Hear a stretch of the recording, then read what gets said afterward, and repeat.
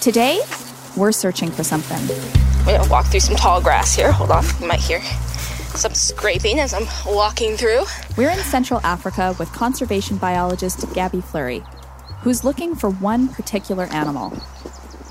This is Gabby from the field. Today, I'm going to try to spot something that's very difficult to be spotted, and also happens to be spotted: a cheetah. But cheetahs are quick and timid too, and together that makes them really hard to find in the wild. So here, I see a track. All right, so what I'm looking at here, it is not a cheetah's track. So this is actually a jackal's track. It's quite small. And the difference between a cheetah's track, which kind of has the claw marks in the dirt, but it also has kind of a wavy back to the pad. This one has a straight pad and nails. And because of its small size, you can tell here that this would probably be a black-backed jackal track. So, as you can see, it can sometimes be a bit of a challenge to try to figure out where cheetahs are. And it's really important that scientists find where cheetahs are going, because it could mean the difference between a thriving ecosystem of wildlife and some ecological imbalance. It's a beautiful day. The sun is shining, the birds are singing, and I've got a lot more hiking to do, so I will catch you all later.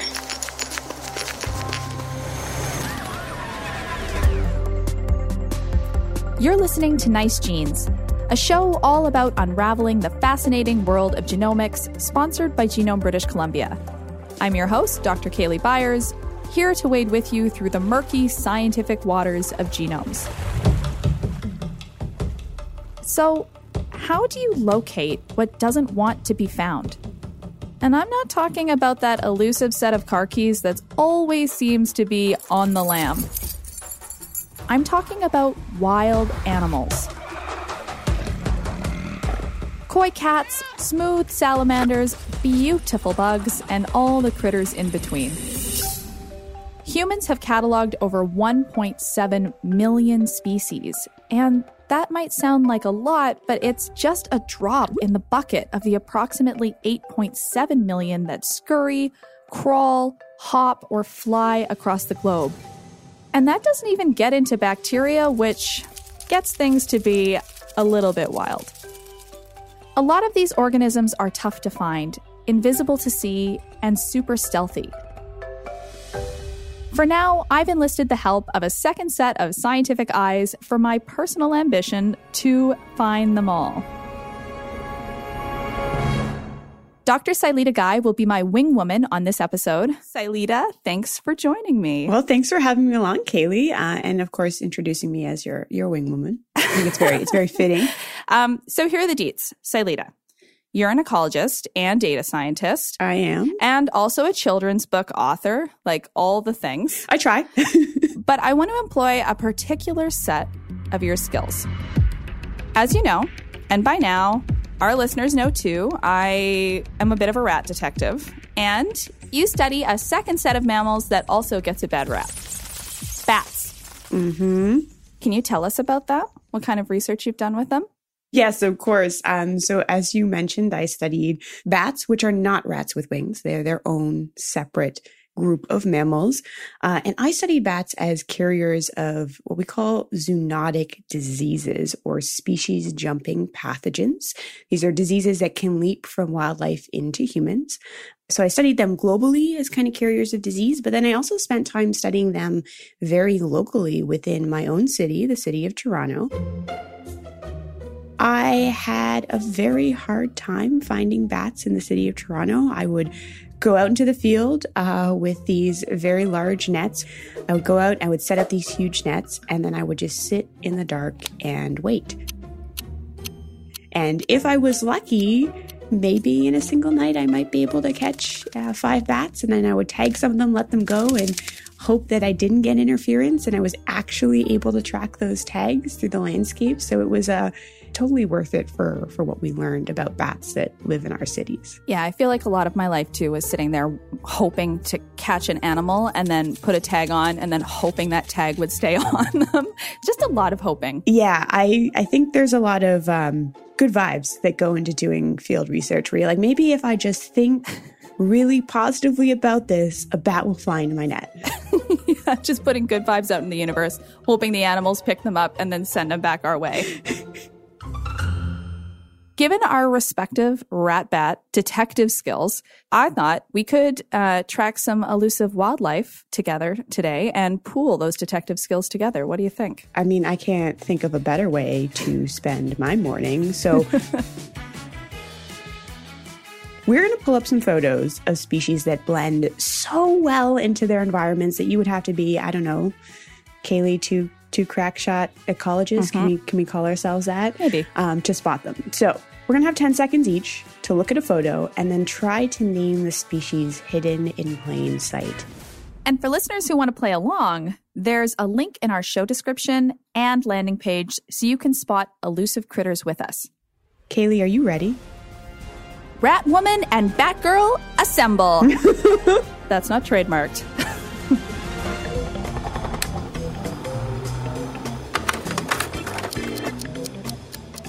I'm seeing a weird white blob. Could that be?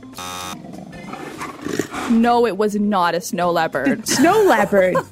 There was not a snow leopard in there. Where? Okay, this one's cruel. This looks like a caterpillar. There's a caterpillar there. I see a caterpillar. For sure.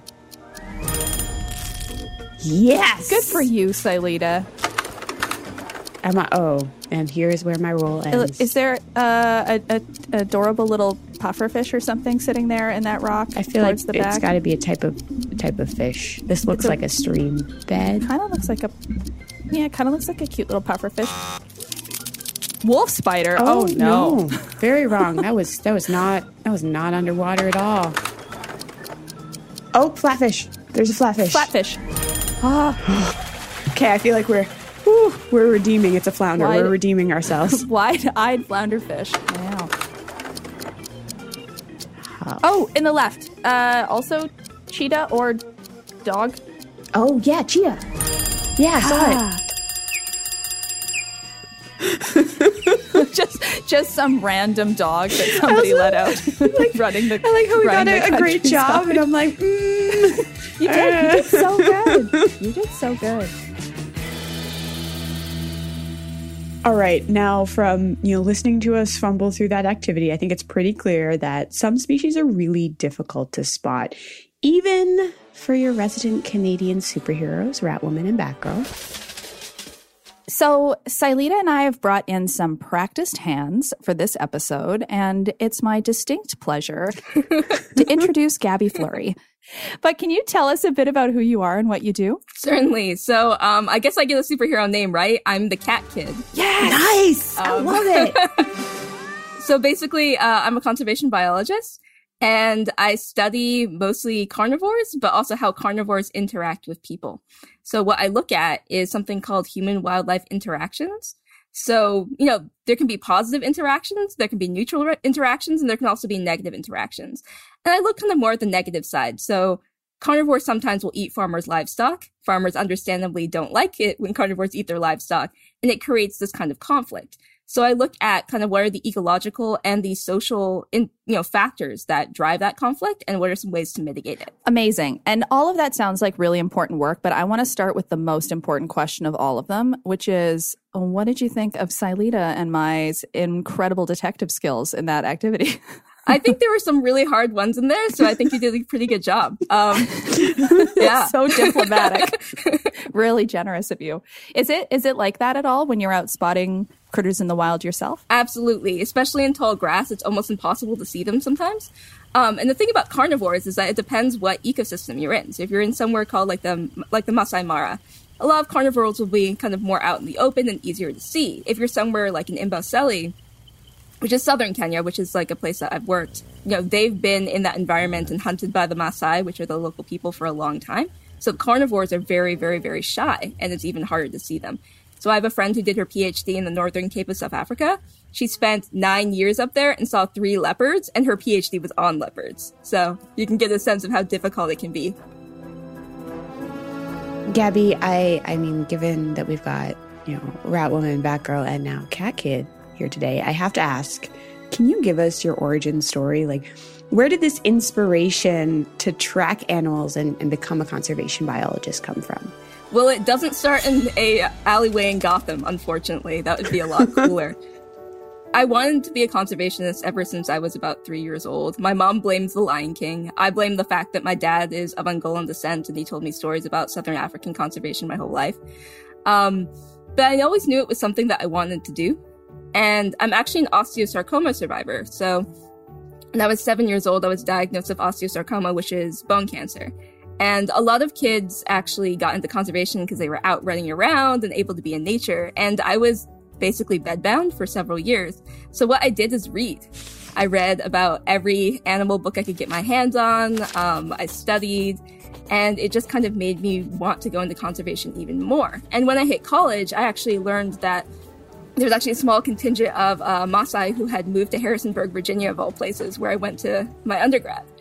And they were telling me about kind of the opportunity cost that they go through, dealing with carnivore livestock conflict, how it affects people's mental health, how it affects their livelihood, how it impacts them culturally.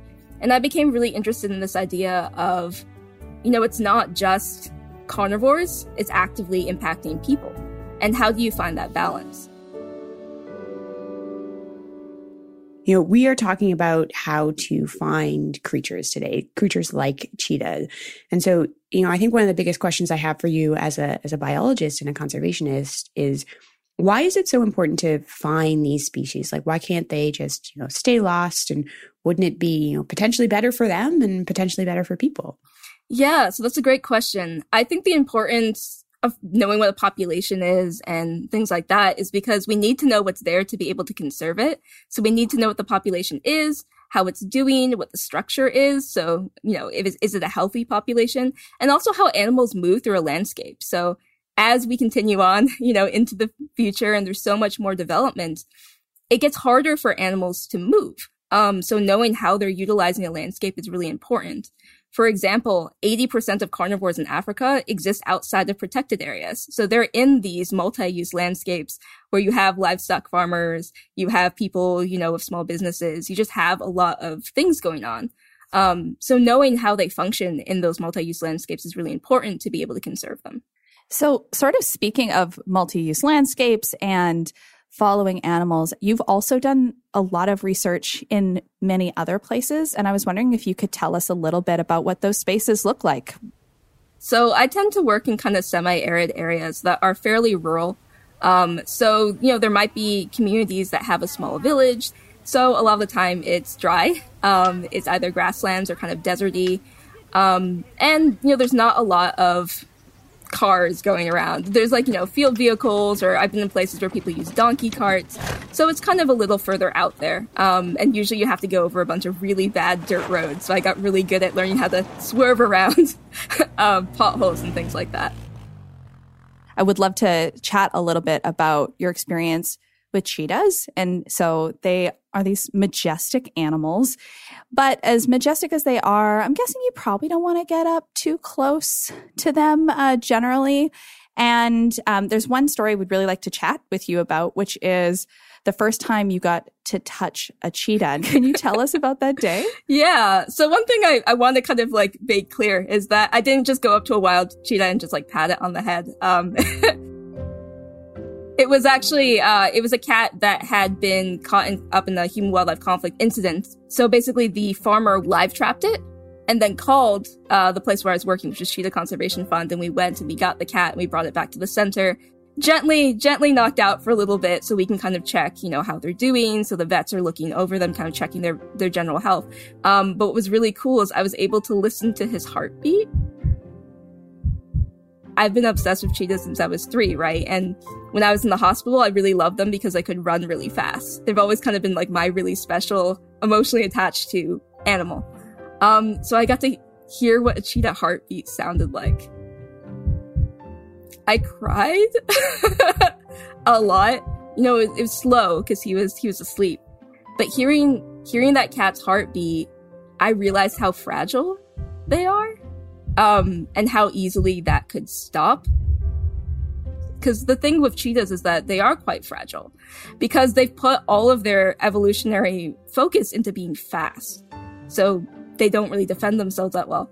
So it was just kind of this sense of extreme fragility. And I'm like, I will do whatever it takes to make this animal be able to survive in the wild.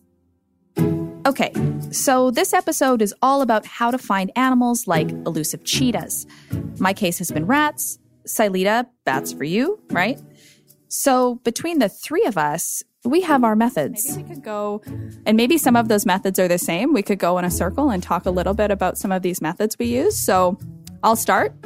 Trap, mark, recapture. So you catch the animal, you put a little tag on them, you release them back into the field. Yeah, I'm pretty much, when we were doing our field work, it was the same. Trap, mark, hopefully recapture. Not a lot of recaptures, I will say that.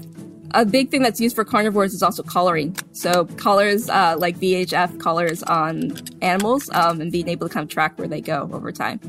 And so those VHF collars are like radio tagged. And so you're also standing in the field with one of those antennae, hey, trying to find out how close they are to you or in what direction. Yeah. And, you're also looking at it, on the computer, and you're able to actually see how the animals are moving, which is really, really cool because you can kind of see like, okay, this particular cat that was released has been sitting in this one place, and then these other ones are kind of far away. Another technique that's used for carnivores is camera trapping. It's like a little camera that basically you put out in the field, and you usually tie it to a post or to a tree, and it is motion activated. So when something moves in front of it, it takes a picture. You take your cameras down, and then you have to spend literally weeks going through every single picture trying to find ones that are helpful and like classifying it by the species that you're seeing. When we were out radio tracking our bats, every bat that we put a radio tag on, we give them a little name, mostly to amuse ourselves at 3 a.m. because what else do you do that early in the morning? Do you have a particular story of a very like elusive creature? And I'm kind of wondering if you can take us through one of your own kind of nature detective stories. Yeah, so when I was working in Amboseli, so southern Kenya, there was this one renowned crop raider. His name was Tim. Oh, Tim. So Tim had been like one of the long-term studies in Amboseli National Park. So we cross over from National Park and just basically go into people's gardens and eat all their maize. For funsies. He had plenty of food, but the organization I was helping out, that was kind of like my first internship ever, was with Big Life Foundation. So they would go out in the middle of the night in these, cars to basically like go see Tim and see what Tim was doing because Tim was always doing something horrible. And essentially what he would do is like, they'd go out to Tim, they'd make loud noise, they'd like, hammer on pots and pans, and they'd be like, get out of here, Tim. And Tim would literally, just because he was so used to people yelling at him, he would just kind of very quietly go behind the line of cars and then just go into the next person's garden and start eating their maize. And the kicker? This sly creature named Tim was an elephant. So he was extremely, extremely naughty elephant. And he actually died of natural causes a couple of years ago. So for an animal that had that amount of ivory on him, that he was able to die of natural causes of old age was incredible. So when I think of just kind of like an elusive, kind of tricksy, extremely intelligent animal, like the first thing that pops in my head is Tim. Now, I want to take a step back here. And I think this story of Tim, going in and raiding farmers' crops is a nice kind of stepping point. I want to build out this bigger story of conflict between, wild animals and us humans. But how do you navigate those difficult, relationships and conversations and interests between governments, local communities, and the wildlife themselves? Yeah, that's really, really difficult. I like to call myself kind of like an interspecies diplomat, right? So there's the needs of the animal to be able to use the landscape, but then there's also the needs of the community to have their livelihood taken care of. And the big thing that I've learned, working in different communities is that you can't really assume you have the same goals. Yeah, I love cheetahs. They're not eating my goats. I don't have to worry about the safety of my kids walking to school. So I will never be able to fully understand that. But trying to think from their perspective is really important. So for example, in Namibia, we had this farmer that was shooting jackals. He was like the top jackal shooter guy in the area. And of course, like, we didn't want him to shoot jackals, but we can't just walk up to him and be like, I'm a conservationist. See the cute little cheetah on my shirt? Please don't shoot jackals. They're cute. Like, they're not going to care, right? They're like, they're eating my sheep. They got to go. So how I spoke to him was using the biology and like what I knew about how animals functioned and telling him the truth, which is if you shoot jackals, jackals breed faster, jackals make more jackals, you'll get twice as many jackals. And then he goes, oh, I don't want to do that, you know? But also trying to understand kind of like, where does that animosity come from? Does it come from the fact that they're eating their livestock? Maybe a little. But that's not really as simple as it seems. It could come from experiences they've had in the past. It could come from kind of that political ecology aspect. It could come from how culturally they see different carnivore species. So understanding kind of like how people perceive carnivores and how perception of threat doesn't always equal the actual reality, but it doesn't really matter if that's what the belief is. So that's kind of the really complex space where I work. Gabby, the interspecies diplomat. While in many places around the world, Gabby works between locals whose livelihood depend on their land and livestock, and the big cats and other predators like hyenas and jackals with large ranges throughout Africa, the stakes are high. Lives are literally on the line. Navigating how to balance conservation with local safety and the economy of a region, as well as the various interests of local governments, that's not a simple task, but it's a really important one. And honestly, Kaylee, you know, this task is made, I think, far more difficult by the fact that a lot of these creatures don't like to be found. But luckily, you know, researchers like Gabby carry a particular genomic secret weapon up their sleeve.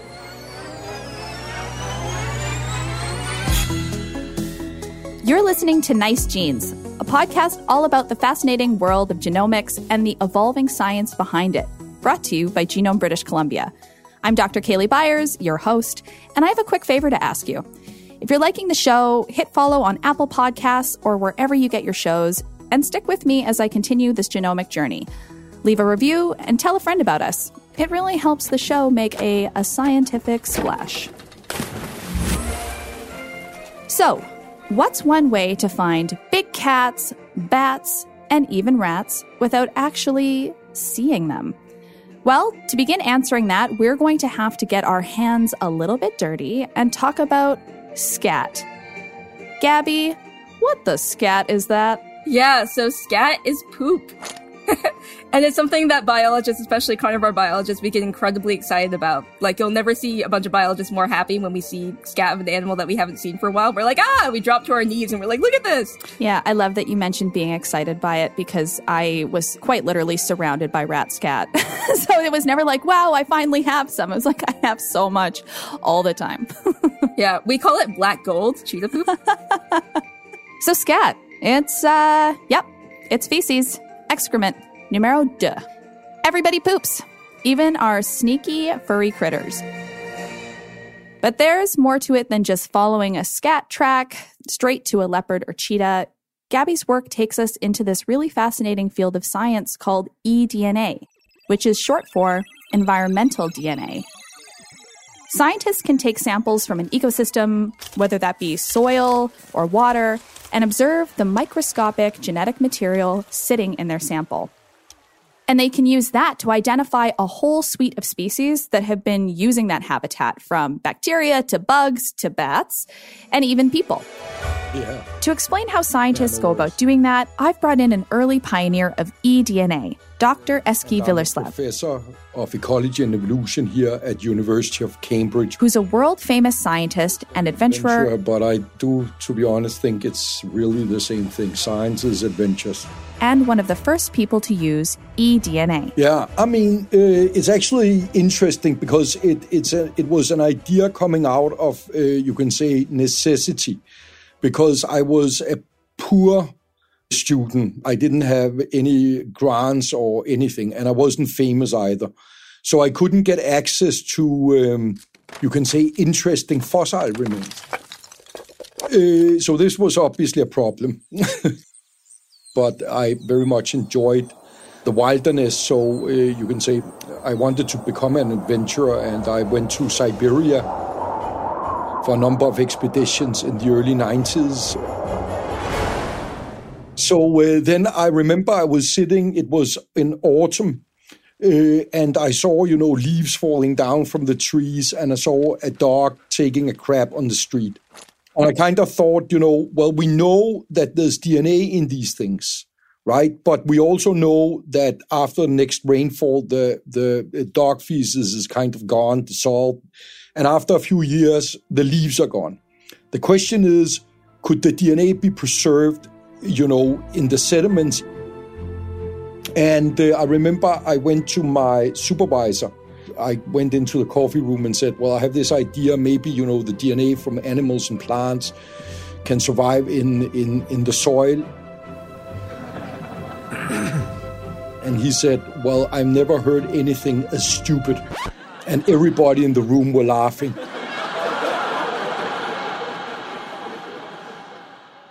Because of my time in Siberia, right, I knew the permafrost, the frozen ground. And we knew that if things are frozen, chemical processes slows down. So I contacted a Russian guy called David Gilishinsky, but who worked actually in those areas where I was doing my expeditions in my early days. I asked him, could you come to Copenhagen and bring some of this permafrost with you? And he said, yeah, I can do that. So he came. And I thought, to be honest, you needed very large amount of soil. Because, what is the chance of an animal just walking on, you can say, this tiny piece of soil, right? So first I tried to freeze dry the soil to make it smaller, right? Bringing out all the water, and it totally failed. It was a disaster. And in the end of the day, I just said, okay, let's just try, 2 grams of soil. And I remember it was Christmas Day, and everybody had left, the lab. I tried to amplify DNA with universal mammalian primers and then universal plant primers. What it does is you are targeting a specific piece of DNA that, in principle, you should be able to get from all mammals and be able to distinguish them from each other, and the same for plants. And now I got the sequencing results. I put them into GenBank, where you're comparing your read to everything known in the database, right, at that time. And it just came out, bang, woolly mammoth, bang, horse, bison, lemming, hare, and various types of plants. It was incredible. It worked, right? The question is, could it survive outside the permafrost? And I got some cave soil samples from New Zealand, and it just banged out with moa birds, which are these giant birds like ostriches that went extinct, thousands of years ago. We didn't call it environmental DNA. We didn't call it anything fancy like that, but the principle was shown, right? And then after 10 years, it kind of exploded, and it's something that people are using both in ancient settings and modern settings and so forth. Yeah, who's laughing now? Exactly. And so eDNA gives valuable insight into hard-to-find animals, even ones that aren't around anymore. One of the applications that I'm especially excited about comes from a recent study that used eDNA to reveal the richness of an ecosystem. And richness, well, that's the number of species in an area.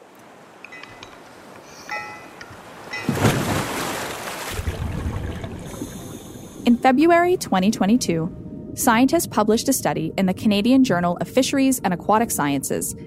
It compared how many species were recorded in tall eelgrass beds using 2 techniques. The scientists used either traditional netting techniques to catch species or eDNA, which involves sequencing genetic samples from the water. When they tested those samples, they found that the eDNA identified nearly twice as many species living in those waters.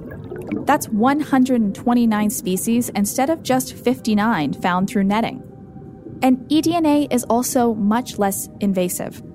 It shows the potential power of this sneaky way of identifying species without disrupting them, and without even having to see them. Okay, so I want to throw it back to both of you. How has this use of eDNA creeped into your work?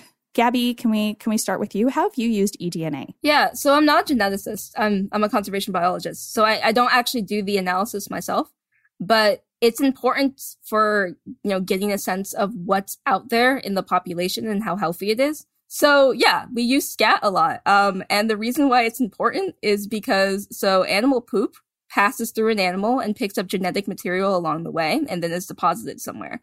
So a lot of the time, we're not able to see these animals, and it's a way to kind of also not interfere with them, right? It's a way to not have to handle them. So by being able to find this scat and then being able to do genetic analysis on it, you can figure out kind of individuals and start getting an idea of population and population structure, as well as health of the population. So cheetahs are actually really sensitive to inbreeding, because cheetahs actually went through a genetic bottleneck, thousands and thousands and thousands and thousands of years ago. Their population got so small and then kind of had to build up from that point that they already are very sensitive to inbreeding, right? So because of that, kind of knowing what cats are in the area, not only can you kind of get a sense of the individuals, you can get a sense of how many animals are in there, and then extrapolate from that population structure. How many males? How many females? Things like that, and get a sense of, is this a healthy population, right? And can this population continue to propagate without having those genetic issues? So you can see who's there, but also how well they're doing or how healthy they are. And Sailita, I believe you have a story to share about eDNA and bats. Can you tell us a little bit about that? Yeah, and to start us off, I'm going to take us down to Brazil, near the federal capital of Brasilia. Now, bats have a bad rep in Brazil. They're everywhere. In a few locations, they even make up half of all the mammalian species in that location. Some folks relate to them as carriers of disease like rabies. They're hunted and can often die from consuming doses of pesticides sprayed on crops. But a couple of researchers weren't convinced of the broad, villainous reputation over these bats was true. So they decided to look into 5 distinct species of bats that were roosting in local city buildings. They had a hunch that the eDNA samples from them, specifically from their poop, would help prove their innocence. So they set out a couple of nets and caught some bats, collected some samples, and sequenced the material from their feces. Now believe me, that's an oversimplification of catching bats, but after looking through the DNA, their hypothesis bore some pretty exciting fruit. 41 different insect species were found in their stool, many of whom were nefarious pests in the surrounding farmland. Altogether, researchers estimate that these bats were eating enough bugs that every hectare of farmland was saving about $94 a year. Crunch a few numbers, and that adds up to Brazil annually saving $390.6 million. That's enough money to make the Cape Crusader himself blush. That is a lot of dollars. Yeah. And beyond just eating bad bugs, they were also helping with pollination and dispersing seeds. They're like little agricultural workers, just with wings. So what we really need is like a rebranding here. Yeah. For bats. Bats, rats, all those good creatures. As I mentioned earlier, finding these animals is really just one component to a much larger issue. Humans don't always get along with the creatures wandering or flapping about this planet we all share. Gabby mentioned earlier how human-wildlife conflict management is really at the heart of their work. And so, Gabby, I want to throw this back to you because this is really your world. You've expressed this kind of difficult position you're in having to be an advocate for the animals, but also the welfare of locals and their livelihood.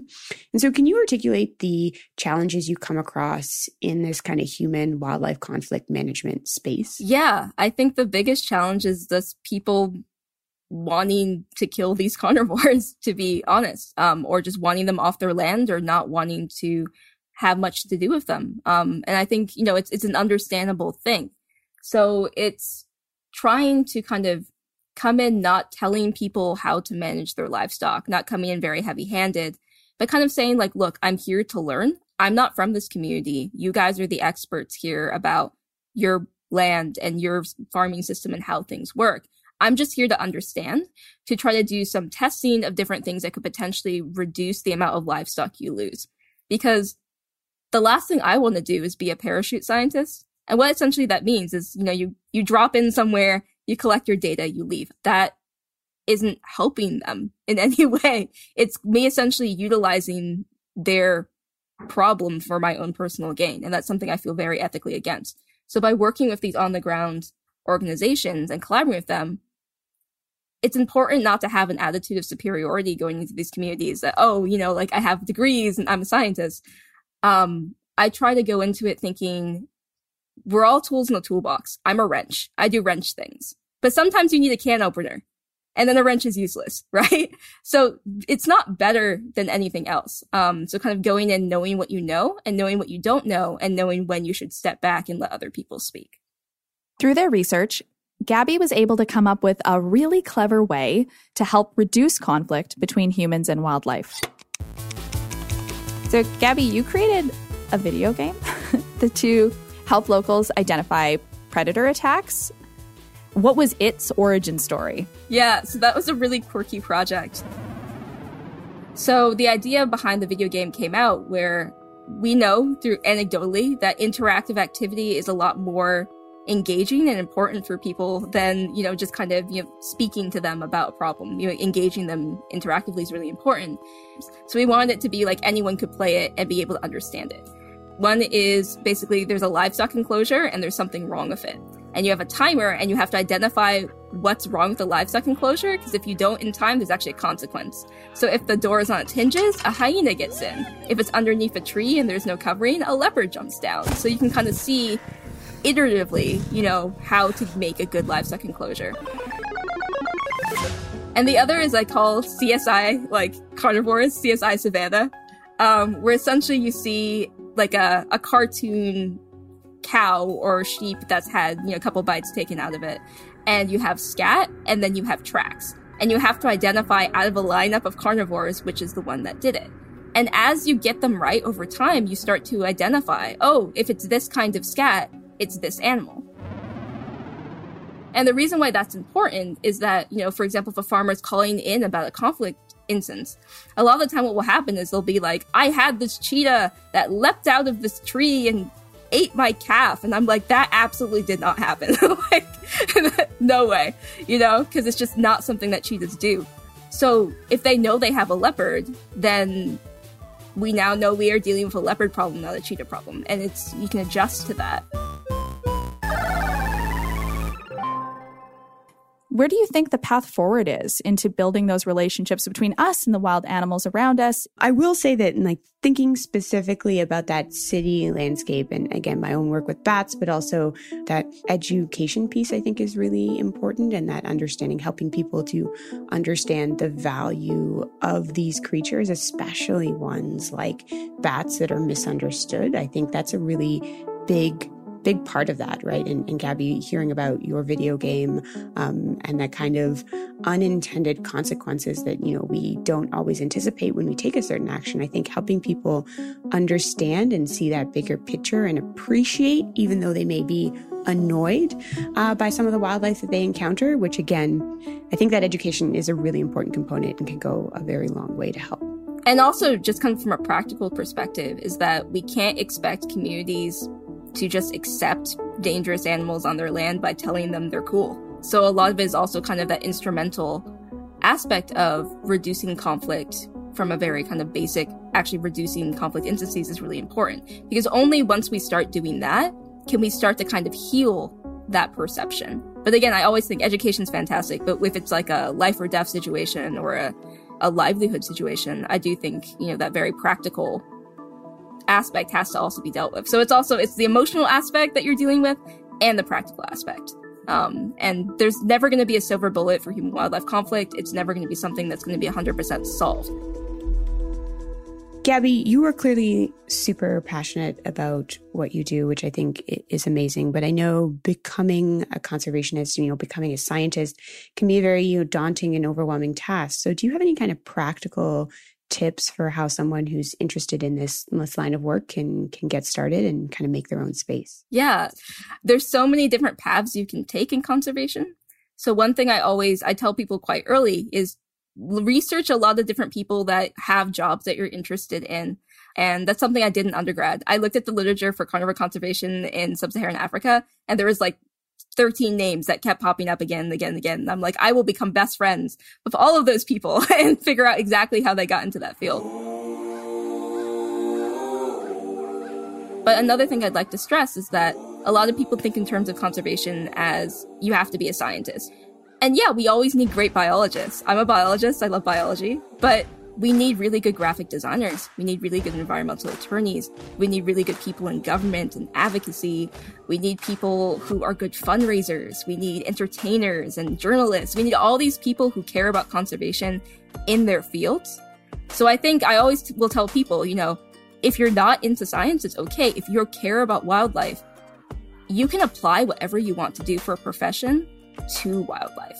So don't feel limited kind of by thinking you have to go that very traditional path if that's not for you.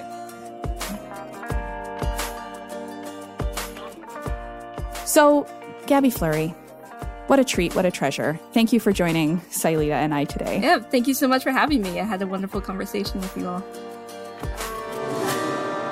I'm feeling alive. Take me back to the jungle.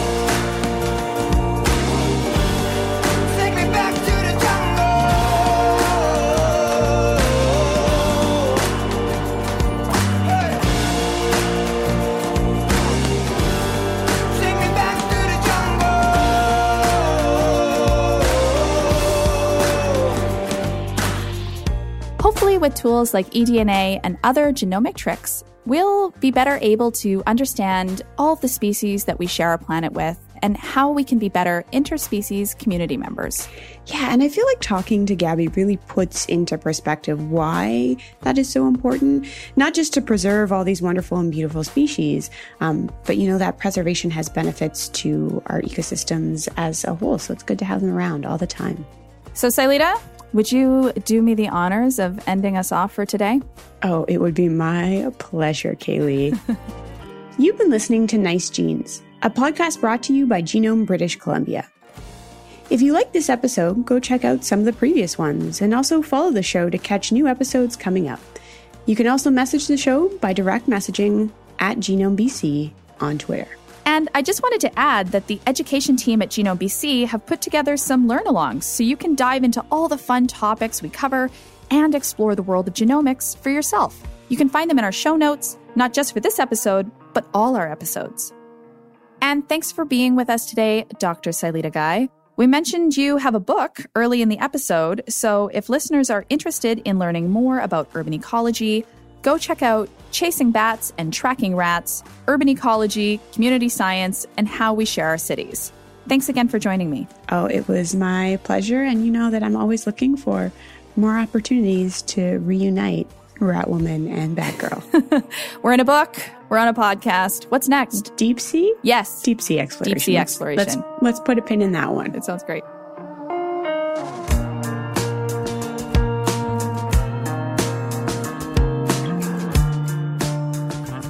Join us on our next episode discussing the science behind our genes and ancestry. What's fact? What's myth? Are our genomic portraits really so different from each other when it comes to things like race? Yeah, so this is my favorite bar to drop, like on any stage. If I'm with kindergartners, I'm saying it. If I'm with PhD students, I'm saying it, which is that genetically we are 99.9% the same. Follow us on Apple Podcast or wherever you get your shows. And until then, thanks for listening.